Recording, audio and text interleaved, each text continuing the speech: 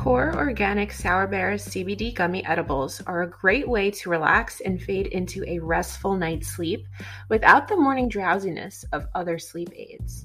Flavors include sour neon bears, sour twin cherries, sour neon worms, or sour watermelon rings. Take one gummy to relax and two for a restful night's slumber. Indulge yourself in the THC-free core with 15 milligrams of CBD per gummy. HempFi is one of the largest online CBD and hemp product marketplaces today, with countrywide shipment from brands that comply with U.S. safety and quality standards. HempFi CBD Marketplace has over 500 plus brands of CBD products that you can purchase, all in the comfort of your own home. See for yourself at www.hempfi.com. Tatiana wears many hats as a student, researcher, teacher, counselor, and artist. In essence, she helps others feel and heal as a mental health professional and yoga teacher. Tatiana aims to infuse her approach to mental health with her interest in holistic wellness, yoga, and mindfulness. She has a focus on sex therapy and is currently researching female sexual desire by interviewing practicing sex therapists across the country. Additionally, she is a trauma-informed yoga instructor and teaches in a variety of settings, including substance abuse recovery, juvenile justice, veteran affair, and public studio classes. Lastly, Tatiana curates meditation mala beads with the intention to create wearable art for purposeful meditation.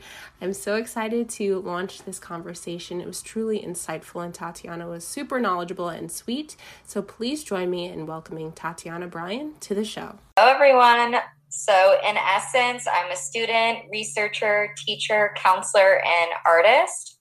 I like to help others feel and heal, as I like to say. Ultimately, my goal is to infuse my approach with mental health with my interest in holistic wellness and yoga. And with that being said, I have focus with sex therapy, and I'm currently researching female sexual desire. I'm interviewing sex therapists around the country, and it's been very, very interesting. And beyond that, I'm also a yoga instructor, trauma-informed, and I teach in a variety of settings, including substance abuse recovery, juvenile justice, veterans affairs, and also public yoga classes. And then my last little side gig is I make meditation beads. And really my goal there is to create wearable art for purposeful meditation. Meditation can be something that is hard to create tangible, if that makes sense. So that's what I help with the meditation beads. So cool. It's such an impressive resume. I love all that stuff. I'm such a nerd when it comes to that. I've never tried mala beads before, but I've seen them and I went on your website and they're beautiful. So that's so cool. Thank you. Yep, I call them mala well. And really the whole idea behind mala beads is it's 108 beads and you use the beads to repeat an intention or affirmation, really any phrase that resonates with you, and you use the beads to repeat it 108 times. Really takes about 5 minutes, and it's a great introduction to meditation if that's something that you struggle with. Yeah, that's super cool. It's kind of like the meditation rosary beads. Yes, exactly. Really cool. And we're going to deep dive into meditation, but I did want to ask, because this is a show about sex positivity, how did you get interested in studying sex therapy? Absolutely. So I was always interested in psychology, counseling, mental health, the whole nine. I went to undergrad at the University of Florida, go Gators. Nice. And in my final year there, at that point, I was kind of already inching towards sex therapy, definitely mental health counseling. But I took a class with Dr. Lori Mintz. She's the author of Get Clitorate. She is an amazing professor. She totally inspired me. Her whole research is on the orgasm gap, which is the idea that women achieve orgasm far less than men, and researching why that is. And turns out it comes down to the handy-dandy clitoris. For sure. You're lucky you got to study with her. That's incredible. I've always wanted to have a professor that has such, scope in the field. Yes, she definitely solidified this is my goal. I want to do what she does. So then I ended up studying mental health counseling and made sure that my research was targeted into sex therapy so I could continue along towards that goal. And through that, I essentially connected with another sex therapist in Tampa. And I had networked with her and really was just asking, if you were to recommend I research anything, what would you recommend? And she recommended female sexual desire disorder. So that led me down this whole path of looking up the literature, and really it's quite controversial, I guess. There's a lack of consensus out there. And what I found was the gap was interviewing or collecting data from the practitioners that were actually treating or addressing this issue. So that's the goal with my research. And I've been fortunate enough to be interviewing people from all over that are distinguished through ASECT. Nice. That's important. Yes. Yeah. Wow. Well, it's interesting. I was going to say, what are you finding? But I'm not sure if you're able to share that. But I like the female sexual desire disorder automatically. I think, the lack of desire or sometimes the lack of achieving orgasm isn't necessarily a disorder. I just love how it's termed like that. I'm just like shaking my head. Yes. Exactly. And that it's framed as a binary at the get-go. It just leaves so little wiggle room. And what I've found, I haven't analyzed my data yet, so I can't go as too far to say statistical significance or anything like that. But just from what I've noticed, the two main things are oftentimes we over-attribute it to something physical when really it's psychological. And the other thing is how important mindfulness is, and really just getting into the present moment and experiencing pleasure. Yeah, that cannot be stressed enough. How many of us are out of our heads or worrying about how our body looks, or we're holding our breath when we're, receiving or giving pleasure, and it takes so much away from the moment. Exactly. And something interesting, several of my interviewees have mentioned medical marijuana or using cannabis to help relax the body before engaging in sexual activity, to help kind of reduce that anxiety that you speak of. Yeah, I laugh because I feel like the best sex I've ever had was when I was high. True that. Okay, going back to, I want to talk about breath work though, because something that I found, especially as a yoga instructor, is the clenching of the breath, especially when we're tight or tense. Many of us are programmed to just, tense up and hold our breath and constrict rather than relax. So can you talk about how important breath work is in mindfulness, in meditation, and during sex? Yes. Well, before I get started, I want to give a shout out to Danny May. She created breath guidance, and that's really the main avenue I went to educate myself about the breath. She is so knowledgeable. So please look her up, give her a follow, all that. And really what I love about the breath is breathing is something that's autonomic. We do it without thinking about it, but we can hack that system and make it intentional to create a desired effect. So, for example, if you're feeling anxious, you might tend to breathe short, shallow breaths from your chest. Now, on the opposite end of that spectrum, you could intentionally invite deep belly breathing using your diaphragm and kind of intentionally create a parasympathetic response, a reduced nervous system response.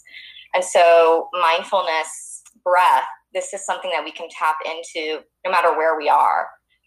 Breath is something you can tap into before having a really hard conversation. And taking that pause so that maybe you respond versus react. Taking a breath in traffic before you flick someone off because they cut you off and it pissed you off. Taking a breath before a hard interview or hard test. It's always there for you. And it really teaches you that everything you need is within you.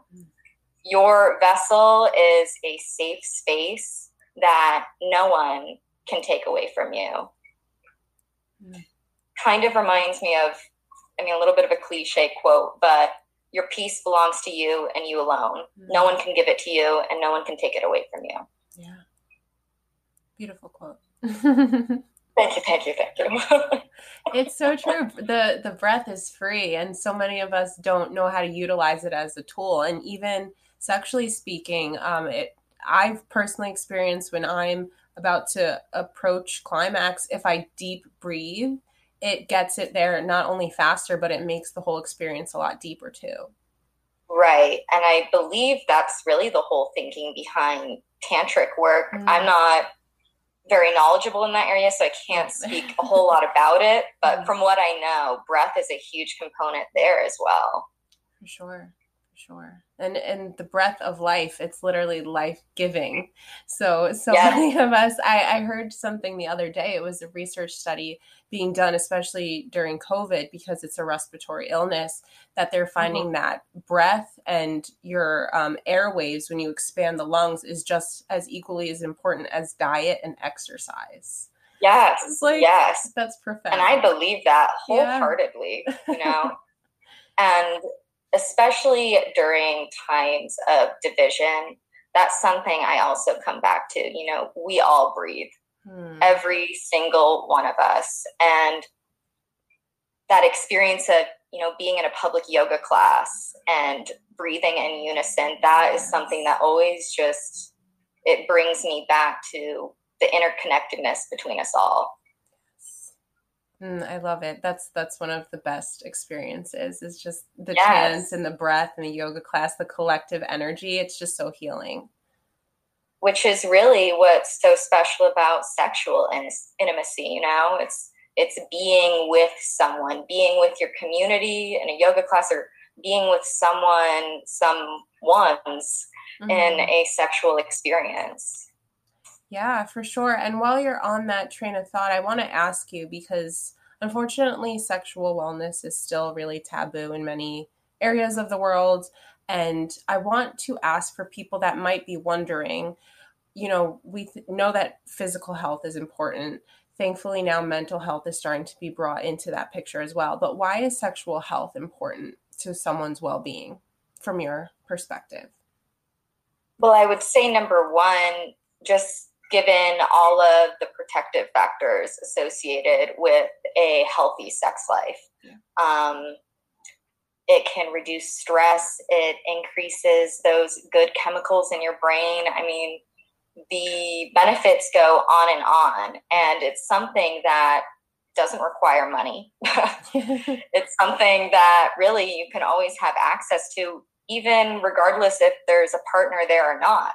Masturbation is there. It's something we don't talk about enough. And I've noticed, you know, especially with sex education and the way that it's been historically and to this day, there's not enough emphasis on the sex positive aspect of it.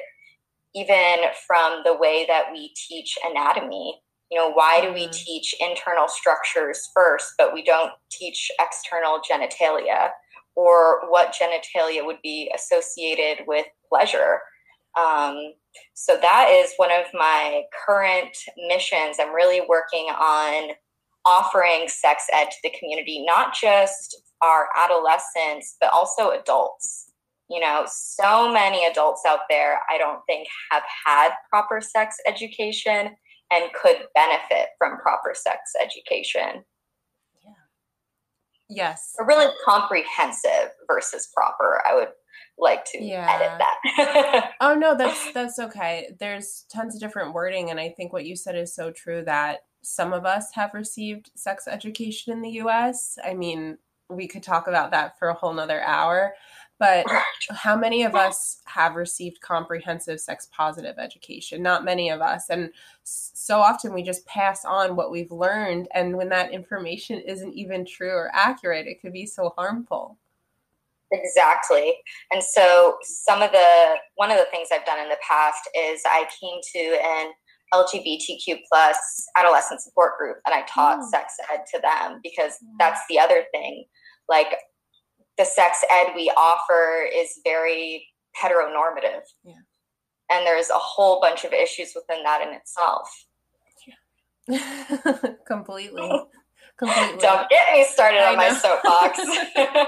I know. I'm sure we could talk about that for like days upon days. Yep, it's so frustrating because it's 2021 and we see these gaps where things aren't being correctly addressed. So that's why the work that you're doing is so important, and I really honor that. And the integration of the mind, body, and soul and sexuality being one of those critical factors is just really, really imperative. Yes, I ditto that back to you, girl. Cool. So shifting gears here, I want to talk about yoga and meditation. I am a yoga instructor myself, and I don't know about you, but I'm sure when you tell people that you teach yoga, a lot of them say, oh, I could never do yoga. I'm not flexible.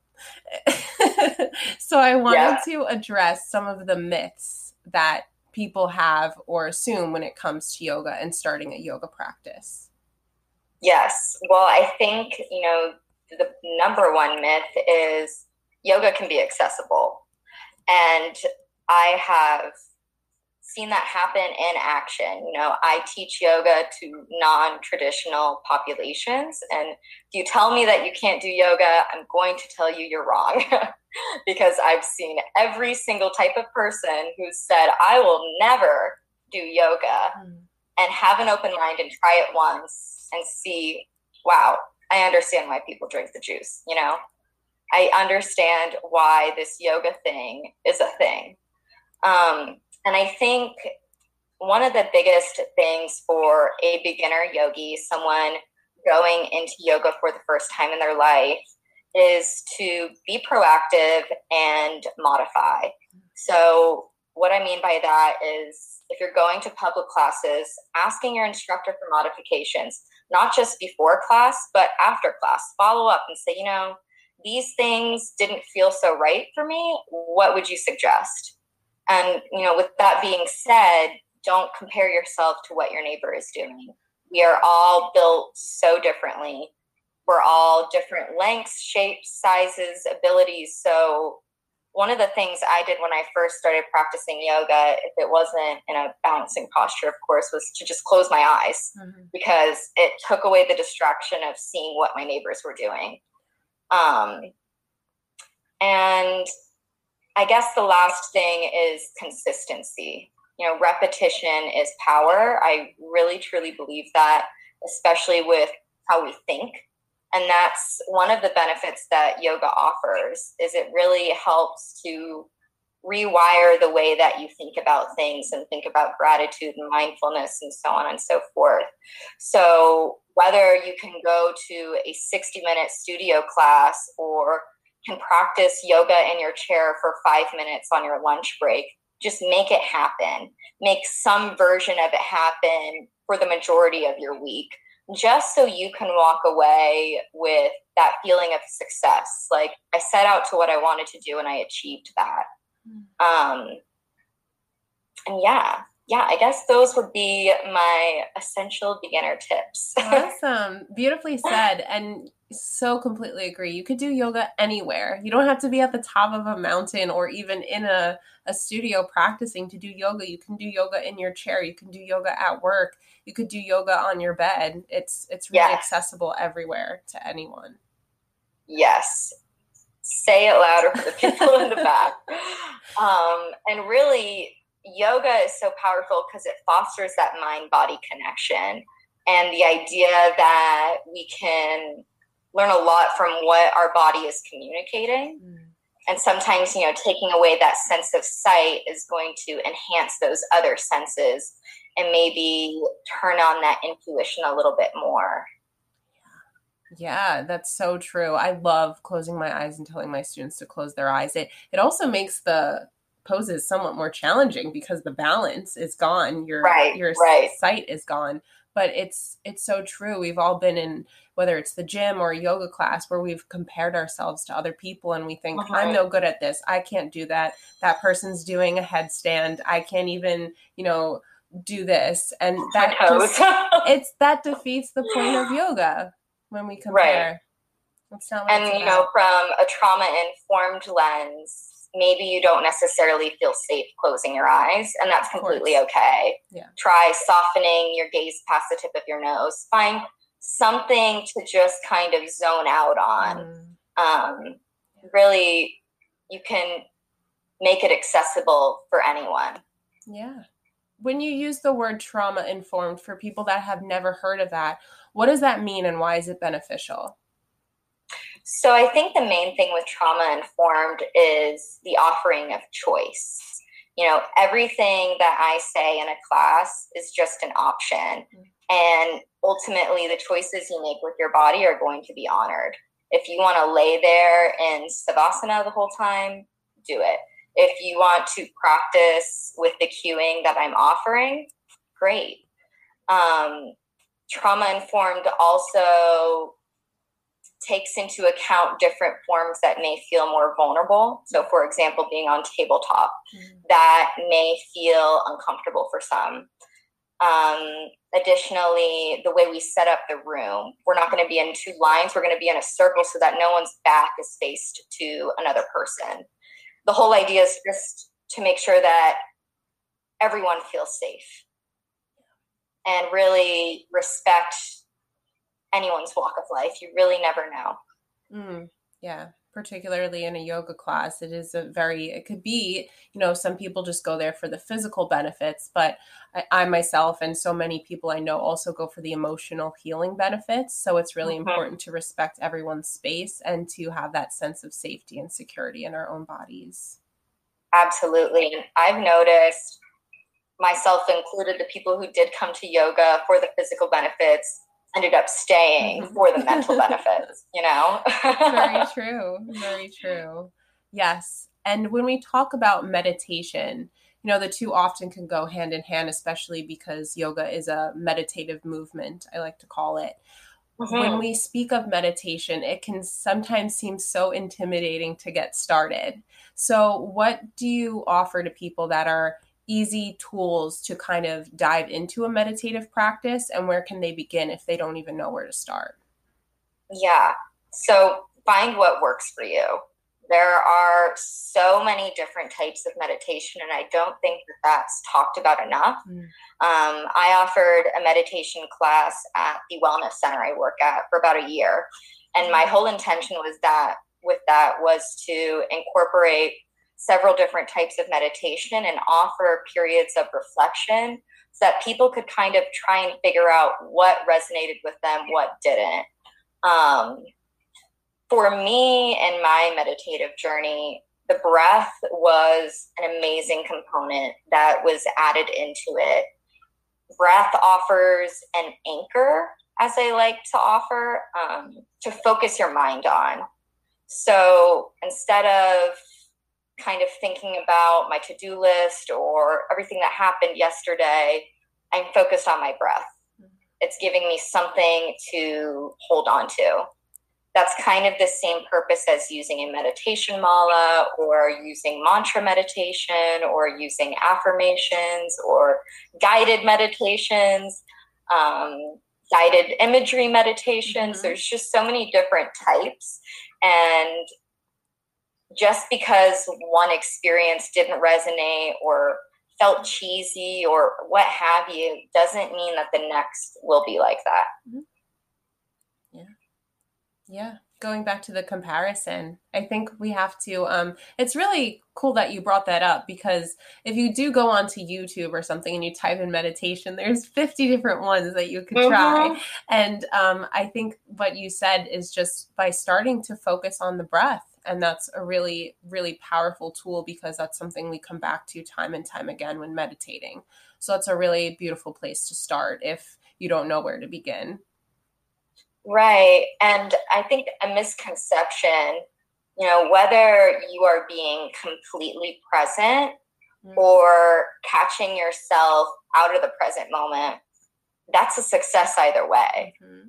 And really, mindfulness is all about being grounded in your senses, like your five senses, and can be practiced in so many ways. Mindfulness can be incorporated into your daily life outside of yoga, outside of meditation, just being mindful with how you wake up and start your morning, Instead of immediately going to grab your phone and check notifications, taking 3 breaths, being mindful in how you eat, appreciating the flavors and the textures and listening to your body's hunger cues, mindful in how you walk and the way that your feet press on the earth.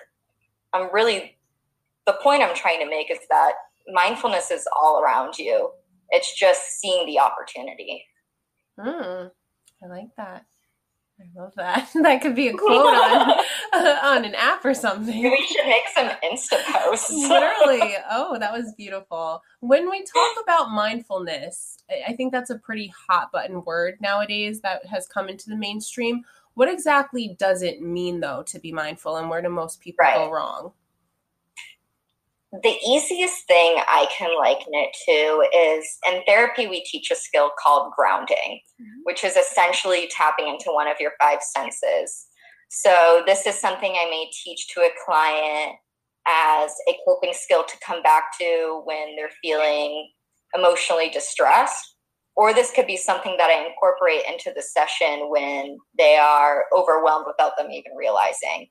So that could be something like feeling the texture of your shirt and really noticing whether it's rough, smooth, soft, seeing if you can find every single thing in the room that's the color blue, finding the most distant sound you can hear outside of this room, outside of this building.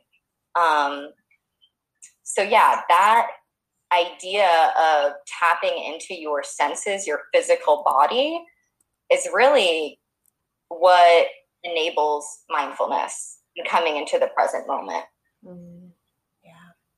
Yeah, well said. I remember my therapist once gave me a bracelet, and she told me whenever you're feeling anxious or a panic attack is starting to come on, look at your bracelet, and I want you to do the 5, 4, 3, 2, 1 trick, which you give 5 things you're seeing, 4 things you're smelling. You could interchange it, but it really is so powerful to bring you back into the present moment and ground yourself when you're feeling stressed. Right.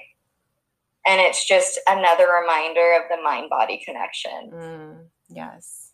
What can you explain what you mean by the mind-body connection? Because I know if you're probably listening to this podcast, you're into all things metaphysical, but for people that deem that as too woo-woo, can you kind of explain what that means to be connected through your mind and body? So I guess it's kind of like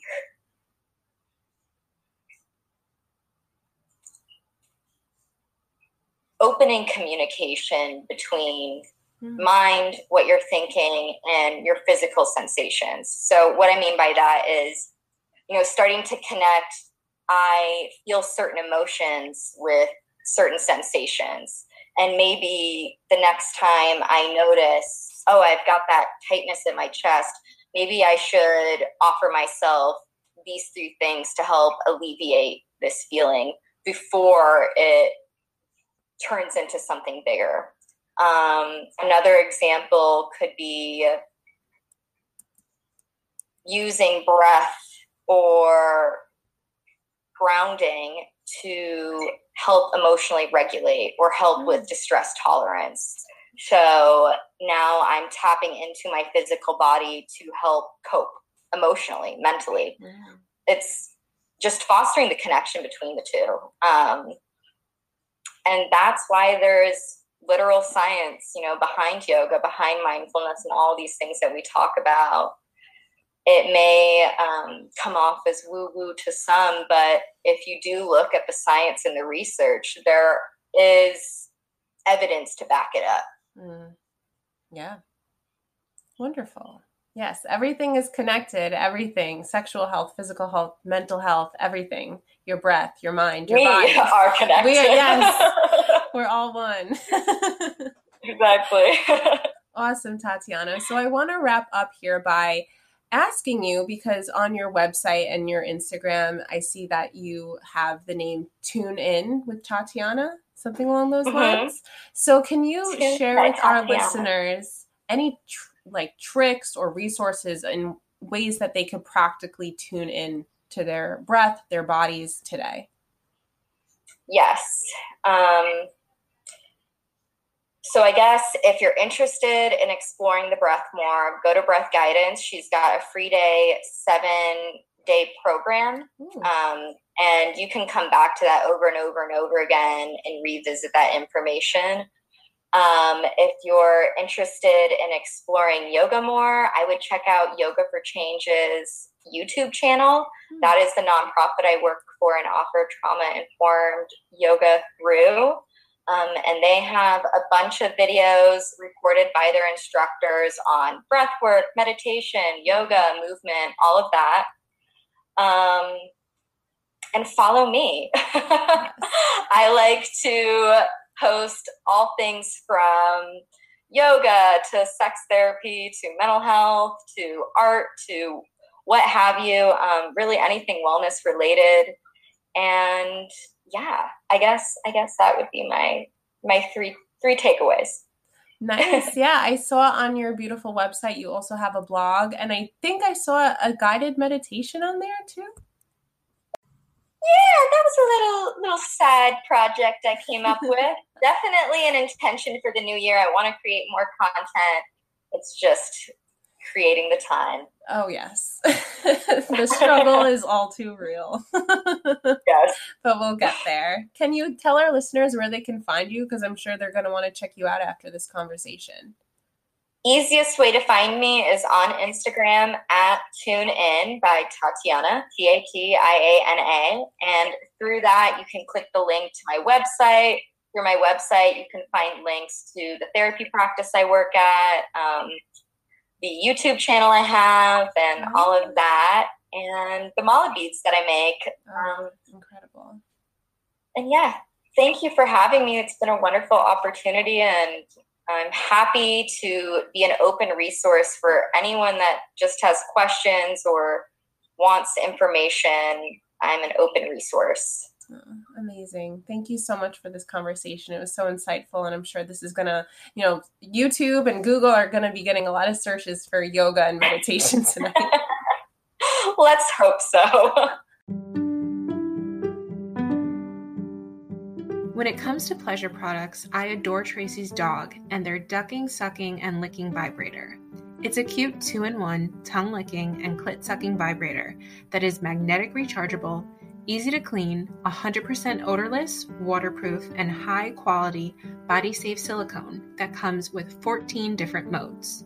Tracy's dog believes that everyone deserves great sex and to own their sexuality. They bring loads of joy to their loyal customers, and you can receive free standard shipping on orders $60 and over at tracysdog.com. That's free shipping on orders $60 and up at tracysdog.com.